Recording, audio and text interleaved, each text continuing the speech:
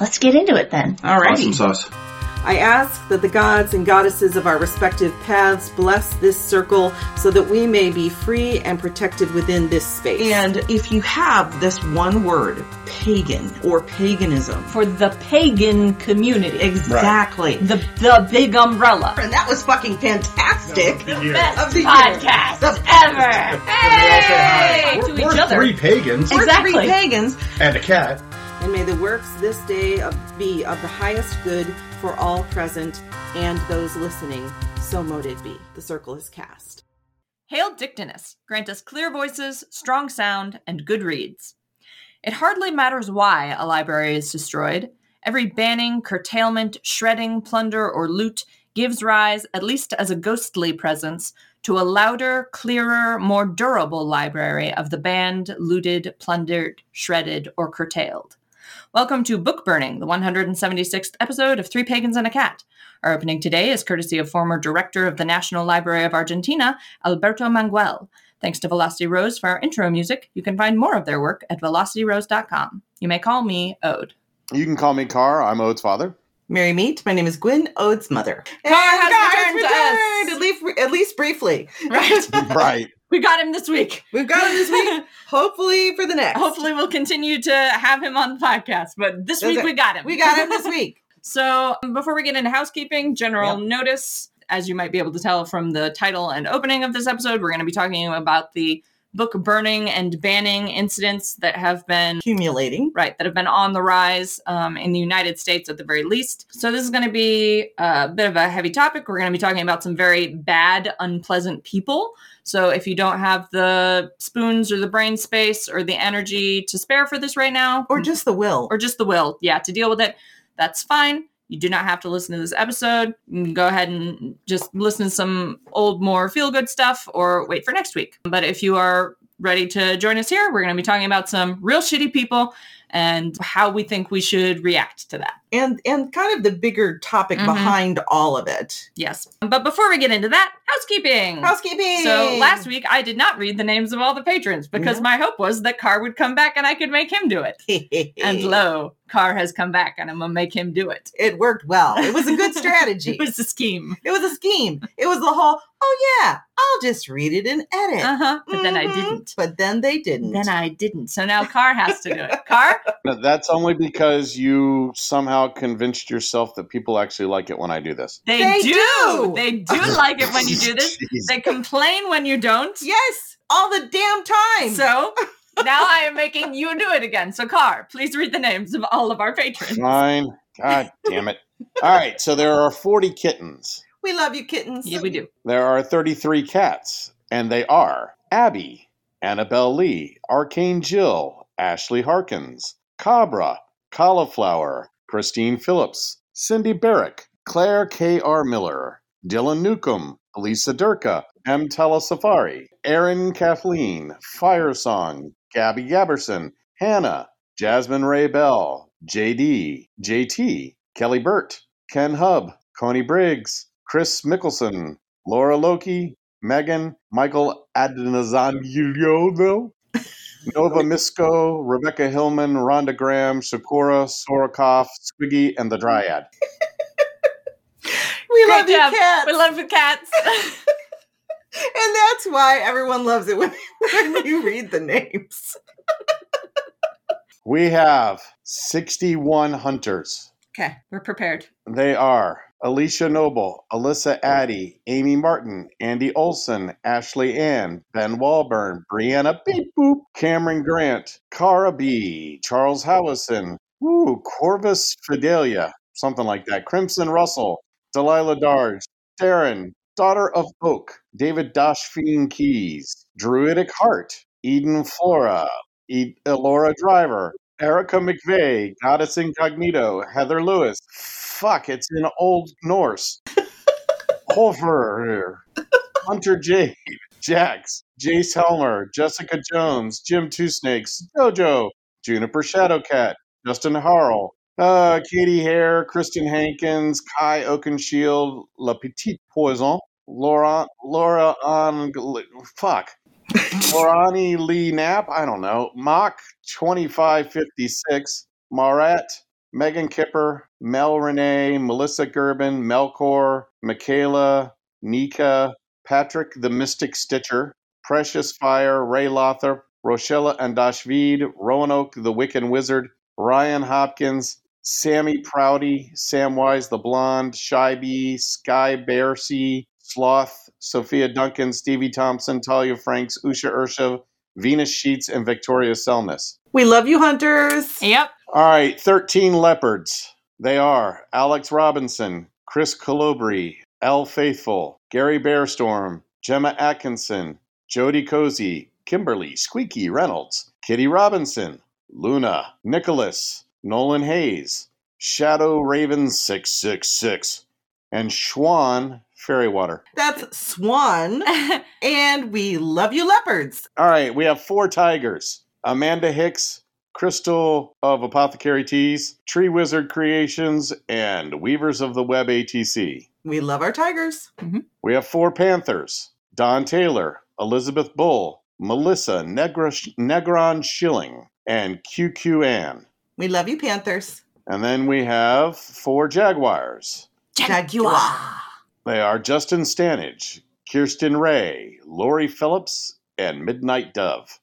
Thank you to our Jaguars. Jaguars. That's it. I'm done. All right. That is Ready? all the patrons. That's it. All right. So thank you to all of our patrons. Your support is greatly appreciated. Yes, it is. Always. Always. Any other housekeeping that we have to do? Everything's been canceled because of COVID, so we have no further housekeeping. Nope. So we aren't even house kept and house swept. It's just nothing. there's just no housekeeping to do. There's just nothing. Nothing going on. The house is dusty, but we don't care. Pretty much. All right. In that case, it's time to start talking about our shitty topic for this week. That's right. So if you're not aware, either because you live outside of the United States or because you've somehow managed to avoid The news. coverage on it. In the last 10 days. Yeah. Nah, longer than that, but whatever. Yeah. There's been... The book burning is in the last 2 weeks. Right. The book banning has been going on since 2020. Well, for forever, but has picked up since 2021. Yes. There's been a lot of discussion recently about books being banned in schools in particular. And this is multiple states and multiple jurisdictions. Yeah. The big ones, I know there were about 800 books banned in Texas. Surprise, surprise. Yeah. Right. The incident we're going to be focusing a lot of attention on in this episode happened in Tennessee, but it's been honestly across the country. It's local school boards in a lot of cases. Sometimes it's higher authorities like state senators and legislatures. Mm-hmm. But in a lot of cases, it's individual school boards are banning books that they find objectionable from public schools. It's from a particular worldview, current one that happens to be the dominant overlords of this country. It's not even necessarily that it's Christians are banning books, because that's understating the matter. Well, that's true. What's happening is that books, especially written by people of color and by LGBTQ authors and by Jewish authors, especially if they're about the Holocaust, and progressive authors, are being removed from school libraries. So they're being removed from the access of children. That's right. Children, youth, young adults. Yeah. Anybody who... All the way through high school. Yeah, so all the way through. Because that's what they have the authority to ban books in. Mm-hmm. They can remove them from public schools. Probably some libraries that have, in some smaller states. There have been some libraries that have run into funding issues. Yeah, yeah. But you see it predominantly talked about in the context of school libraries. Yeah. Which is terrible for a variety of reasons. Mm-hmm. But I guess before we get into the nitty-gritty of current events, do we want to talk about sort of the history of censorship and knowledge banning? Yeah. I just wrote a blog post that discusses this event, obviously, what's been going on. But one of the things that I made destruction, hopefully, in that post is that book banning and even book burning and destruction of informational materials has been going on for thousands of years. It started as far back as the Assyrian Empire, when their king, and I cannot pronounce his name, created the Royal Library in Nineveh. And he collected as much knowledge and had things written down, not only from his own scribes and his own people, but also from anyone he conquered, people who were trying to curry favor. He would either take it or he'd get copies of it.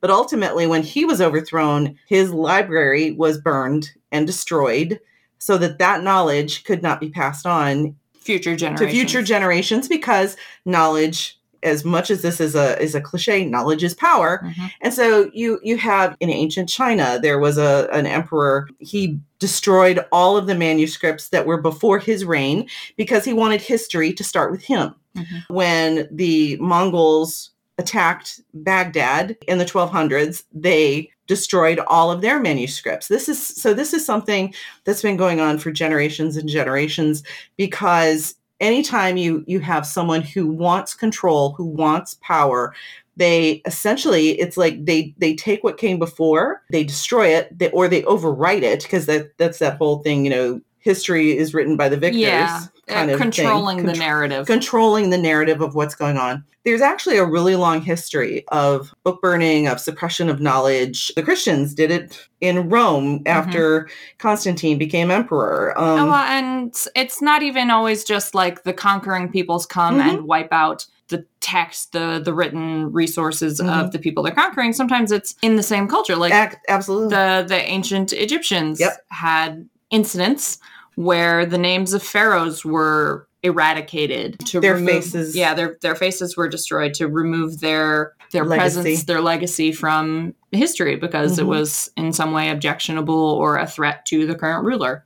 But it always does seem to come down to someone wanting to maintain control in some way, or to change the narrative, to make themselves look better. In the modern era, the modern mid-20th century, coming up to 1933, while there was still book burning going on, it was really the Nazis who took it in a different direction. They made it a public spectacle. It wasn't just a part of war or a change of dynasty or whatever. Right. It was, they specifically were trying to create a particular narrative where the perfect German culture and literature and purity of the German race, quote unquote, the Aryan race, that was the only thing that was allowed, That could be preserved.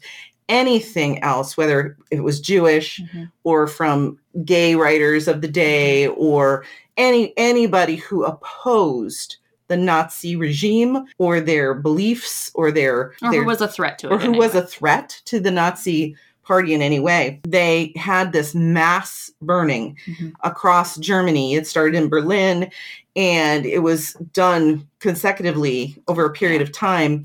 And it instilled in people either national pride, right, or fear, or terror. It was the spectacle of it. Was a control mechanism. Exactly. It was the spectacle of it. It was a public ritual, if you will, an announcement that we are in charge.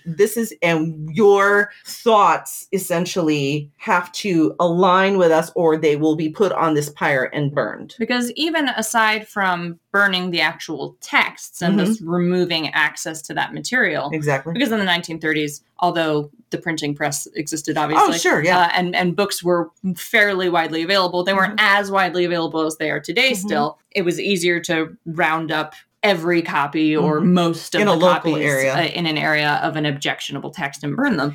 It was still less about removing the text itself and more about the threat of it. Because what happened with back in the day, thousands of years ago, way back in the way back, texts were handwritten. They were hand copied. So they were precious and they were rare. And especially when those were destroyed. And they were incredibly valuable. They were incredibly valuable, but they were also accessed to pretty much only the rich. Yeah. Or to those who, like the kings, or depending on what culture you were in. But then in 1444, the printing press was created. And so it made it easier for books to be printed and then distributed. Yeah. And even then, though, it was still, largely the rich, the educated who had them. And then come a few hundred years later, there's improvements to printing. There's the French Blue Book. I was going to say, I remember we talked about this ages and ages ago. Yeah, the Blue Books came out. The Blue Pages came out. And so it became easier to mass market produce writing. And so you started getting all these pamphlets. You started getting cookbooks and political pamphlets and tracts and things, knowledge was being disseminated to people in their own language, and people were learning to read and to write and things like that. And so it was the advent of the printing press that made it possible for people to gain knowledge and to gain an understanding that things are moved and changed because of knowledge. Damn that Gutenberg. No, we love Gutenberg for doing that because he did make knowledge more accessible. But that's why the Nazis could then come along and make this spectacle of taking away that knowledge from people, restricting it and saying, no, you can only learn what we want you to learn. Yeah. The importance of the spectacle and the control mechanism of it there is what we're seeing now today, because now books are so widely distributed that it's almost impossible to completely remove one from circulation. We also have things digitally copied. We do. Although there's been some fights about that. Like, we have books available in multiple languages across the world. Like, it's going to be virtually impossible to, or very, very, very difficult to fully, like, eradicate a text. Unless you have a very tight, complete control, such as in countries as China or in North Korea. Some of these countries where they have very tight censorship controls. Yeah. Like, even then, they're only removing it from the area they have control of, right? Like, they can't remove existence of the book. It still leaks in. So book burnings now are much, much more about the spectacle and the emotional control mechanism of it than they are about actually damaging any text. Yeah. And the interesting thing too is, like, back when in the 30s, when book burning became a symbol, the United States also had it at a time when they dealt with book burning, rollover from World War II. And in the 50s, we had McCarthyism and all these things. And it was that same kind of control of ideas, of thoughts. It's the physical expression of punishment for thought crime. And that's where Fahrenheit 451 was written by Ray Bradbury in the 50s. Because of what was going on with McCarthyism and the control of information and how that affects culture and how that affects us as a society and as individuals, how we are either growing or completely regressing based on whether or not we have access to information and the ability to create information ourselves. So I find it funny that Christians, by and large, are the ones kind of pushing this book banning and book burning thing. Yet they are more than willing to support organizations that sneak Bibles into countries where they're not allowed. Yes. Yeah. Ironic, isn't it? It's because their book isn't objectionable from their perspective. From their perspective. And since we're talking about Christians, Car, why don't you bring us up to date with what happened on February 2nd, I think was when the actual fire was. So yes, Car, tell us about the particular terrible person we're discussing today. The particular terrible person we're discussing today is, I hate to use the term in front of it, so I'm not going to. It's a guy named Greg Locke. And I hate to use that word in front of his name. Right, he doesn't deserve it. He's just some dude named Greg Locke who somehow, through a diploma mill, got a bachelor's, master's, and a doctorate in theology for a school that no longer even exists, but was run out of a church in Rhode Island.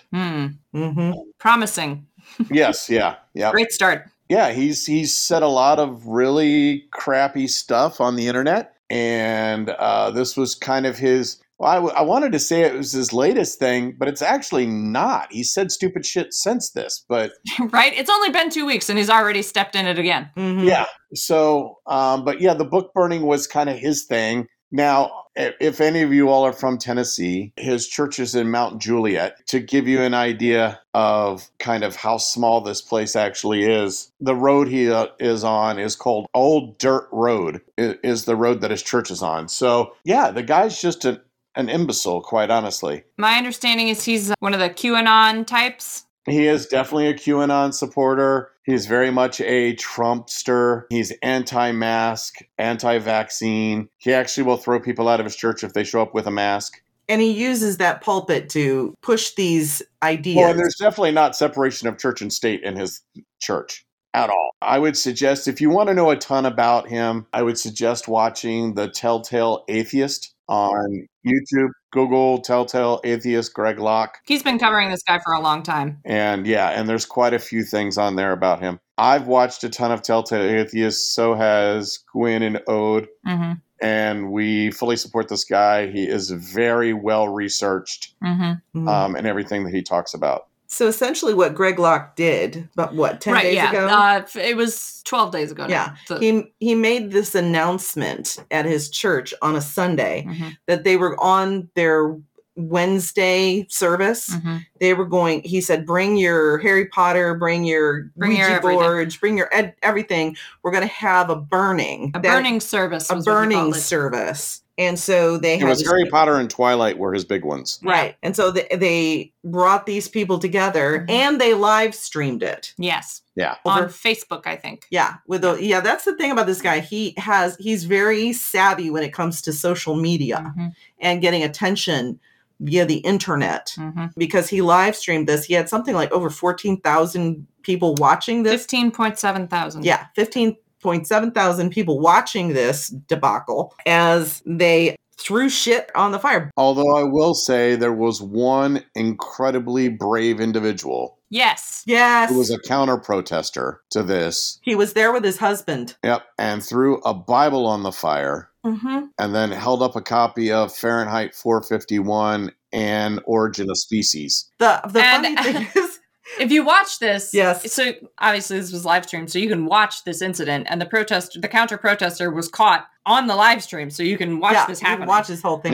He throws the Bible on there, announces, "I just burned a Bible," and everyone cheers. Because they're so caught up in the moment of everyone throwing their pagan artifacts, their witchcraft. They're throwing their witchcraft, fire, ridding themselves of these demons. And so he announces, "I've burned a Bible," and everyone cheers. And he says, "But I'm keeping my Darwin's Origin of Species and my copy of Fahrenheit 451."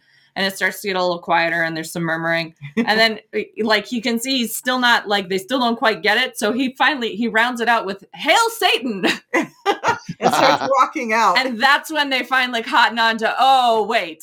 Now, I will admit, watching the video, at first you're like, yes, But it becomes scary. It becomes a little scary. Yeah. Because a group of big men start surrounding him as he's trying to get back to his vehicle where his husband is waiting for him.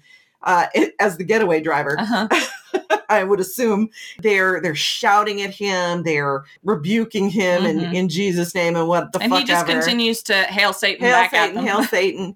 And I thought he was incredibly brave because there were quite a few men surrounding him. And it was a huge crowd there at the bonfire. And they were clearly blocking his way. They were trying to physically intimidate him with their presence in such a loving Christian manner. But he finally makes it back to his truck. And he says, do you want to hear my story? I was a Christian. My father's a minister. My father's a minister. Basically ends it with, you people are the ones who are devils because of what you're doing and what you preach. Yeah. It was honestly an incredibly moving and scary moment. I would not want to have been that guy. It was incredibly brave. Yeah. Probably the one thing that protected him was the fact that they were live streaming it. Exactly. Yeah. There had not been cameras there if people had not been recording. And his husband was recording it as well. Yeah. I'm not at all convinced that this would not have gone much worse. Oh, and I forgot. There was one, apparently, when the husband posted the video, he said, "And we grossed them out by kissing before we left." Yes.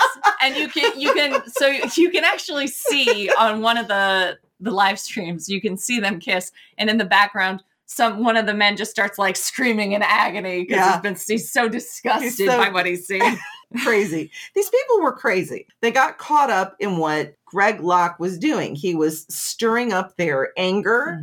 He was saying shit like, throw that on the fire, but don't breathe in the smoke or the devil will get back in you. I mean, it was insane stuff. The thing is, it wasn't even just books. They were burning, they burned a glassware set from the Disney Villains. Like a set of 4 glasses that had Maleficent printed on them. They threw those on the fire.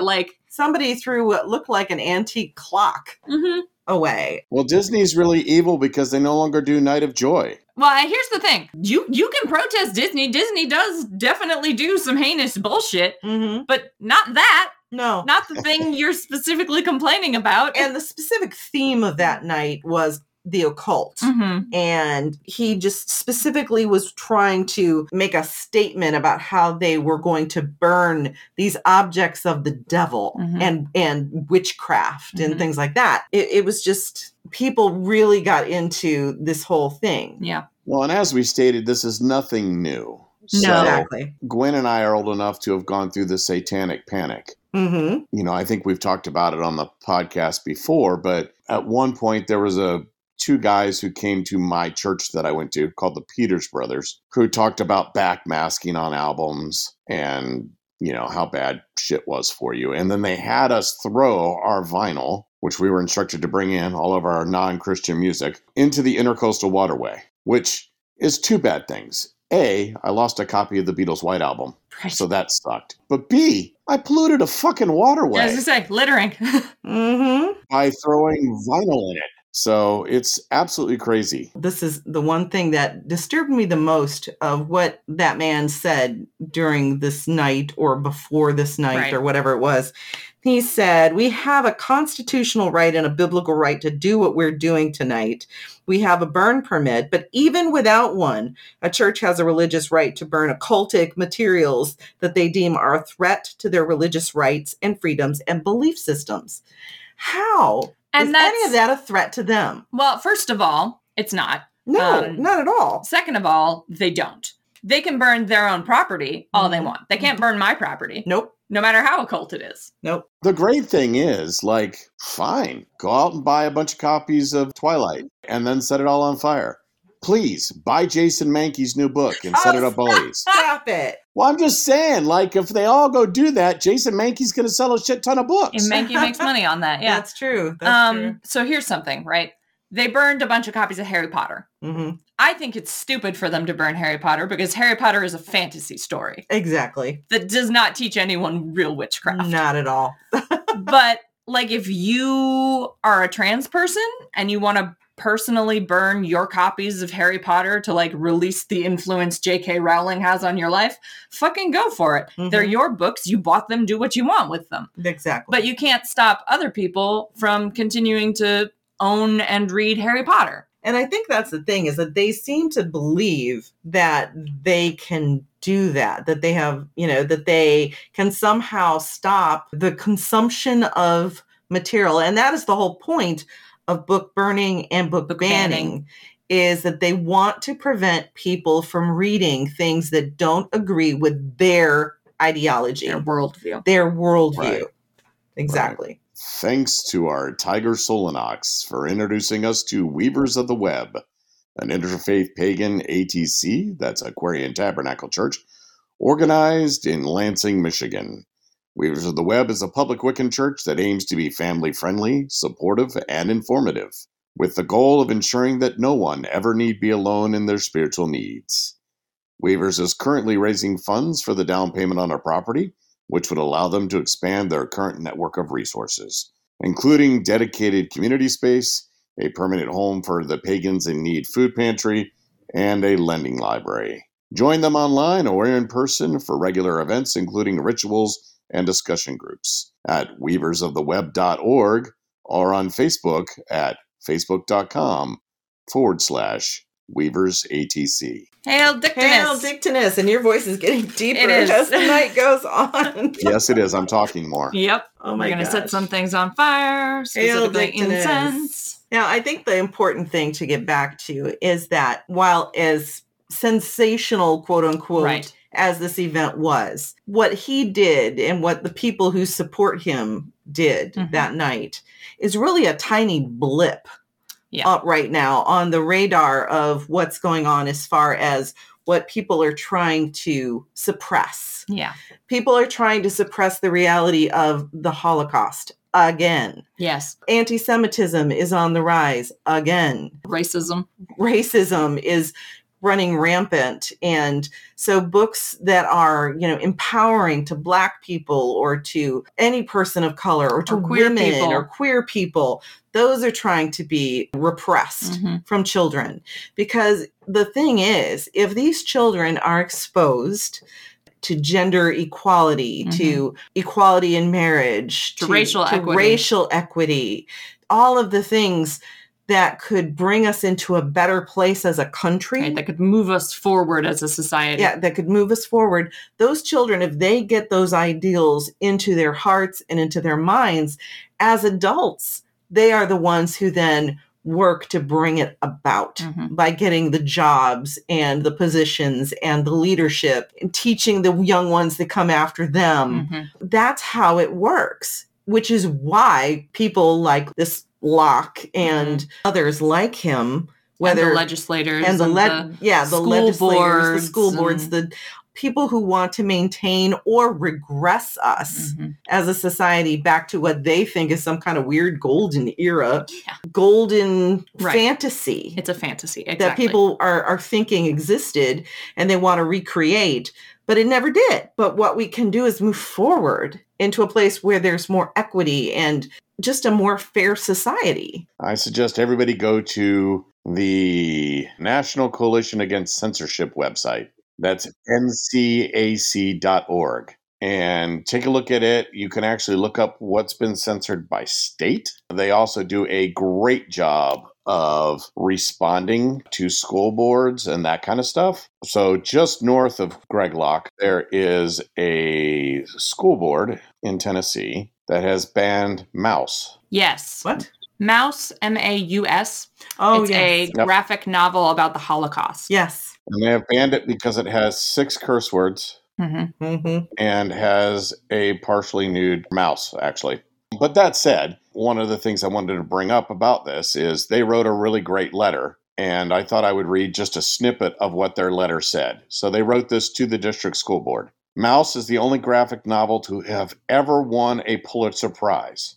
Entertainment Weekly listed it at 7th place on their list of the top 100 reads from 1983 to 2008. Time placed it at 7th on their list of best nonfiction books between 1923 and 2005. It is clearly a highly valuable book which relates directly to the major topic of study in the 20th century history and was the central educational resource for the district's curriculum on that topic. If any book should not be removed without following the district's well-designed challenge policy, it is Maus.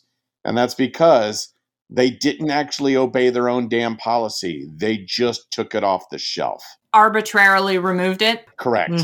So, like, no one was permitted to submit comments or anything? Nope. They did it in a school board meeting, and the school board just did it without taking any comments from the people that were there. The public, the librarians, the nobody. attendants. And they did that because it was they knew they would come up against people who wanted to keep that book available. For very extremely valid reasons. Exactly. Yep. And so they used their arbitrary power to overrule and overstep that to do what they want. And that is the problem. Therein lies the problem. And it is, I think, very notable, Cara, that they overstepped their own rulings. Yeah. Right. Their own system. And that's something that's very relevant to this topic, to the topic of censorship in general, to the topic of book bans specifically, is that this is one of many symptoms that we are seeing in our country and around the world of rising authoritarianism. Yes, exactly. Of people who want all power to be concentrated in the hands of one or a very few individual, powerful people to whom they just abdicate all moral responsibility. And that way lies... Well, we know what lies that way. Nazi Germany is what lies that way. That's exactly. Stalin is what lies that way. Mussolini is what lies that way. We know exactly what authoritarianism looks like, and we don't want it. Exactly. Right. And what is that quote? Those who forget their history are doomed to repeat it. That there's a reason that was stated, and that is a truism, because we are seeing as, time has passed, how many years now since World War II? Over 70, I think. It's been less than a century. It's been less than a century, but we're already seeing, the Nazi ideology never quite disintegrated. It never died the ignominious death it deserves. Exactly. So Right. it's just been slowly germinating in the background in racist groups, and whether it's these little fascist militias, enclaves, and things like that. It's just been growing and growing and growing. And in recent years, it has been given a voice so that more and more people, it is sounding appealing to them because they're doing exactly what Hitler did back in the day. He appealed to people's sense of their sense of moral injustice. And there was, he made it about emotion and fear. And he built on that to get to the place where Nazi Germany became the Third Reich. And we had the horrible reality. You hear me, people? The reality of the Holocaust and its devastating effect on the Jewish people and the gay people and all the people who were affected by that. There was, in 1932 in Germany, an institute, I don't remember the exact name of it, but there was an institute that was studying transgender topics and sexuality. It was extremely progressive for its time. It was looking into early forms of gender and sex reassignment. It was the most advanced sexual institute that existed in the world at that time. And the next year, in 1933, Nazi Germany eradicated it and destroyed all of its records. And that's what book burning, book banning, that's what happens. That's what they want to do. People who want control, people who want power, they eradicate what could be used against their agenda. Finn is saying, sadly, Nazi Germany modeled their laws of segregation and genocide from Jim Crow and the Trail of Tears. Hello? No. This the United States is not exempt of this. Yeah. Not at all. It happened in South Africa with apartheid. After years, of apartheid and Nelson Mandela in jail as a political prisoner, when it was finally defeated, they destroyed all kinds of records and all kinds of histories and stories and the testimony of people and anything that could be held against them. They utterly destroyed so that they could have some way of controlling the narrative. Luckily, there were enough people alive to be able to combat that attempt. Yep. Why do you think the Holocaust Museum has an entire section of its archive that's just dedicated to people's oral histories of the Holocaust? Exactly. What the families went through. And I'm not forgetting, the people that stepped in, people who, Germans who stepped in to help people, but it pales in comparison to what happened to the victims of this mass genocide. And it starts like this. It does. That's the thing. It starts with propaganda.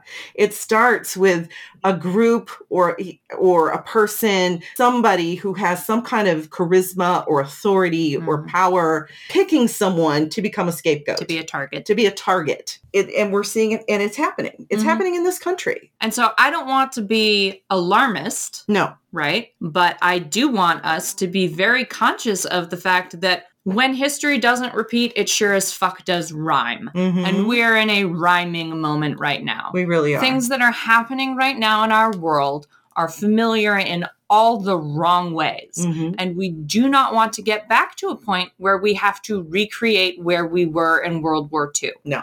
We do not want that to be our new reality. No. So we need to make some serious actions now to prevent that from recurring. Now, that doesn't mean we have to put ourselves in danger necessarily like that man and his husband did. Right, though extraordinarily brave. Incredibly brave. They went there by themselves.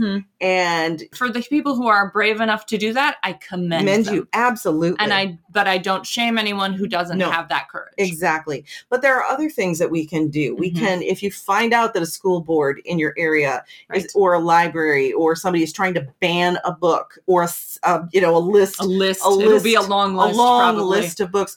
Do what you can to if you can vote, Mhm. if you can go to a meeting, if you can voice your opinion, Make your voice heard. make your voice heard. And if they do like that one group did and just ban them anyway, Mhm. find a way to make it accessible. Yeah, exactly. That website that I told everybody to go to Mhm. does have a link on there called Report Censorship. And if you find out about it, you can report it and they'll do the research and handle it. And do the legal work. Correct, yes. And in the meantime, do make community libraries. Like there are Yes. those little library boxes that people put up in Mhm. neighborhoods where you just it just has a little glass door on it and you put a bunch of books in there. And it's sort of the honor system, right? People put Mhm. books in and take books out. Mm-hmm. Does that mean someone will probably walk off with a book and not return another one? Yeah, but And so that's be it. okay. That means they got a book that they were interested in and they wanted to keep. Mm-hmm. Like, Make books and manuscripts, and we need to make these things accessible. yeah, make these resources as accessible and available as possible. Mhm. And especially, God, it's frustrating. Even researching this topic,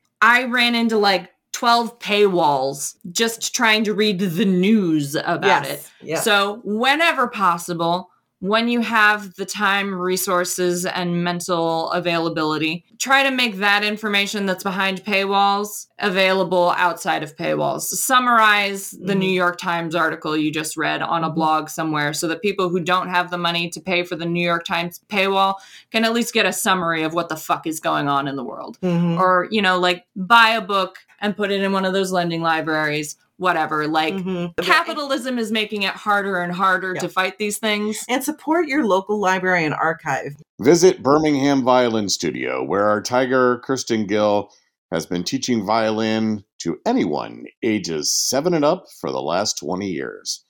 Kristen tailors each lesson specifically to the student, and since all people are unique individuals with their own learning style, rather than teaching from a single method or book, Kristen teaches you how you need to learn. She also has a master's in violin performance and has played with professional ensembles including Orchestra Iowa, the Florida Grand Opera, the Palm Beach Symphony, and the Arkansas Symphony Orchestra, as well as Casey and the Sunshine Band, the Beach Boys, and a pre-American Idol Kelly Clarkson. Due to social distancing, the Birmingham Violin Studio has pivoted to providing online instruction, and Kirsten is offering listeners of Three Pagans and a Cat their first 2 lessons free when they sign up for 2 months of lessons. Hail Dictinus! Hail Dictinus! The book that I am listening to right now on Audible, it's also available on Amazon and Kindle and in hard copy form. It's called Burning the Books: A History of the Deliberate Destruction of Knowledge by Richard Ovenden. And in this case, it's read by Simon Slater. And it gives a history of what we're talking about, but it also talks about that he's an archivist. So he's concerned about things like paywalls and things that are limiting people's ability to access information because of you have to pay for it. And so one of the things he is stressing so far, and I'm only a few chapters in, is that we need to support our local libraries. There are many, many libraries, hundreds of libraries every year are getting shut down because they simply don't have the funding, because the first thing that goes on the budget for Library. public policy makers when they have when their budgets are restricted, it's going to be libraries. And we are not advocating stealing information like from authors, writers, and things like that. If you can afford to buy the books and get through the paywalls and Do that. do that. But if you can't, someone needs to make that information available to you somehow. Continuing to complain about the problems of capitalism impacting accessibility, the Internet Archive, right, had a copy of Mouse that they were making just freely available because that's what the Internet Archive does. Right. And the publisher had been ignoring this forever. But now, because Mouse has been recently banned and suddenly sales of it, individual sales of Mouse have gone up, they ordered the Internet Archive to not just take it down, but to destroy their digital file of Mouse. And their stated reason was so that they would make more money from physical sales. And that's some hot bullshit. And that is what this author is, one of the things that he's talking against, is that, not only do we have to worry about committees and individuals and burning and banning books. We have to worry about companies. We have to worry about companies who own the rights, preventing people from getting access to important information. Yeah, restricting access so they can make more money. Yeah. And so that is also something that we have to contend with. Mm-hmm. So none of these are problems that we have immediate solutions for, but they are problems that can be solved and that we will and must solve in the coming years, because eventually we are going to run out of time. Yeah. So that's why we felt like it was important to discuss this. And one of the reasons is I wrote my blog post on Patheos Pagan about this issue because I had read a post by John Beckett and by Jason Mankey, and they were both discussing this issue. They came at it from very different perspectives, I feel, and I tried to go... And they came to different conclusions. But I think ultimately they do agree. You have to do... If you see something going on, you do need to respond to it in some way, whether it is, forceful or whether or not, or whether you kind of hang back and observe what's going on, or be a good example to people of how you should be. It depends on what works best for you or how you feel about the situation. I feel like there's more of a middle road to go where, yes, we want to, as witches and pagans and magical persons, especially with this whole thing with Greg Locke, it feels kind of threatening. But I don't think that's something that we have to worry about at this time. I don't think we're going to see witches on the pyre next. No, we're not going to see witches being... But we might see Jews. Yeah, that's the thing, I think, is we need to be paying attention not only to our own community, but also to what's going on to our neighbors around us. Our Black and brown neighbors, our LGBTQ neighbors. We need to make sure that we are working on inclusion in our own communities and working together to combat these kind of racist and horrible fascist ideologies that are starting to gain ground around us. Finn says, well, my Libby app, which is a library app, has removed mouse. Yep, that's probably because the company wants you to buy it. Wants you to buy it. Thank you, Penguin Random House. Yeah. Yep. So, I mean, unfortunately, that is also a part of the reality that we have to deal with, is that, there are people who will, to make a buck, remove access. Which is why we need to do things like those little community libraries, or making your personal collection of books available to the people in your community, or, we got to solve this on a grassroots level, because capitalism won't let us solve it on an institutional one. Right. I think one of the things that we did want to dispel was fear. Yes. I don't think that, like I said, I'm not trying to be alarmist here. I'm really not. I am concerned about the rising levels of authoritarianism and fascism in the United States and around the world. Agreed. I find those things very concerning. I think they need to be dealt with seriously as serious existential threats. But I do not think that next week you're going to see a witch on Greg Locke's bonfire. Right. Okay. Exactly. So don't worry about that. Worry about the more intangible dangers that this represents. And I don't feel like ignoring people like Greg Locke is helpful. No. I think it's important to speak against what he stands for. Elle says, be gay, do crimes. Yeah.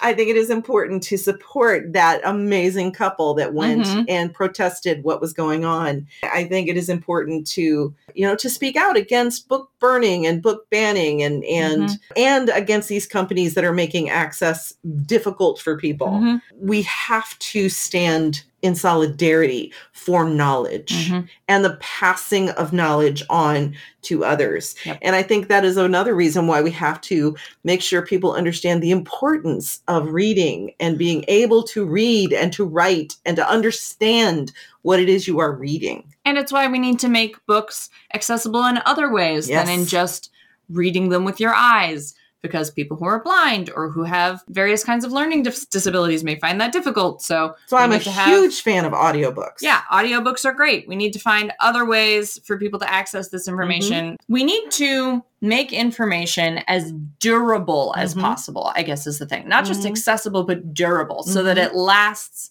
past us. Exactly. And different interpretations of that material that's out there. That's how these things grow and change, and new ideas are birthed from former ideas. It's because somebody read something and it sparked an idea. Mm-hmm. Or they heard something and it sparked an idea.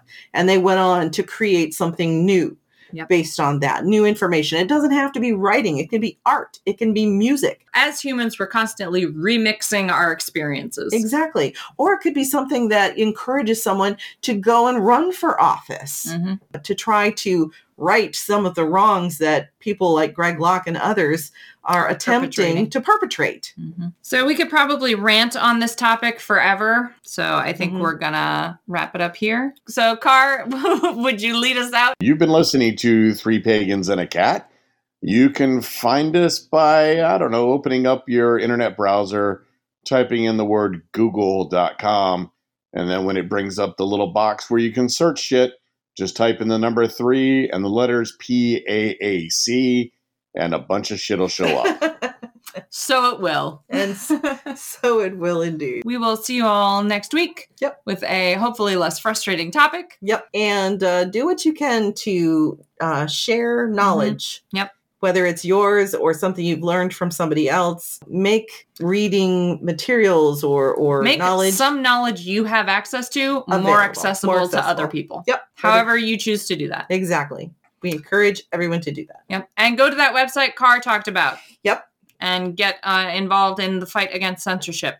And get involved in the local legal battles in your area. Or like there are several really bad bills in the United States right now. The Earn It Act and the Don't Say Gay bill. Fight both of those. Yep. And when Roe v. Wade is inevitably challenged and hopefully not, but protest the shit protest the shit out of their attempts to overturn. All right. Goodbye, all. We love see you next week. Bye.